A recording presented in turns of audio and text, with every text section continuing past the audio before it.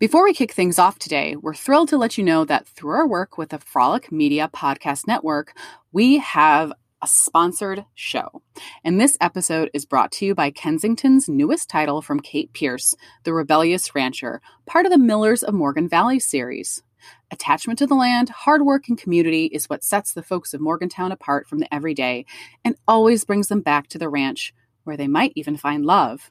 In best-selling authors Kate Pierce's third Millers of Morgan Valley romance, a rough-around-the-edges cowboy and a pampered actress go on a camping adventure and they have to find common ground in order to survive the elements in the wild and each other. Oh my gosh, I love this kind of romance novel. This reminds me of the ones I loved as a teen, and I am 100% going to dig into this book. I actually love a romance series, so this might be fun. You can buy The Rebellious Rancher wherever books are sold and find out more at kensingtonbooks.com. Thanks so much, Kensington. And now for the episode.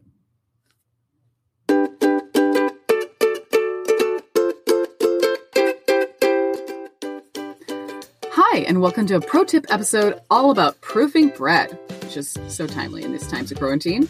I'm Kate Schultz, here today to give you a short bite episode. We're talking tips, techniques, and well-earned wisdom in 6 minutes or less.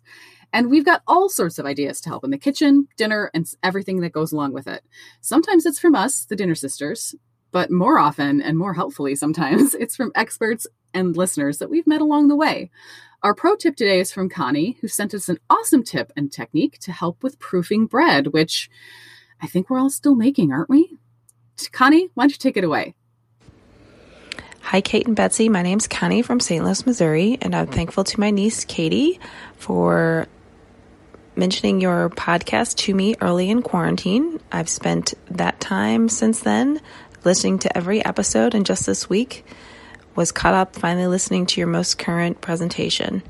I did want to offer a tip that I have found extremely helpful as we are all baking lots of bread these days during quarantine.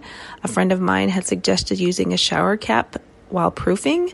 It saves you from using saran wrap, can be washed and reused, and I'm sure, like me, many of you have shower caps that you received from many hotel visits that you have stowed somewhere in your house. So thought that might be helpful, especially for you, Betsy, to easily pack as you go up to your cabin, but something you can have and reuse and help save the environment a little bit as well.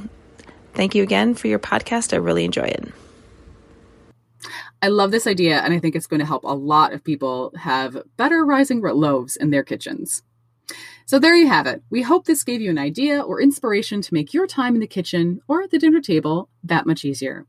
If you think you have a great idea, let us know. You can email us at dinnersisterspodcast@gmail.com or find us on Facebook or Instagram at Dinner Sisters Podcast. We would love to hear what you're doing in the kitchen.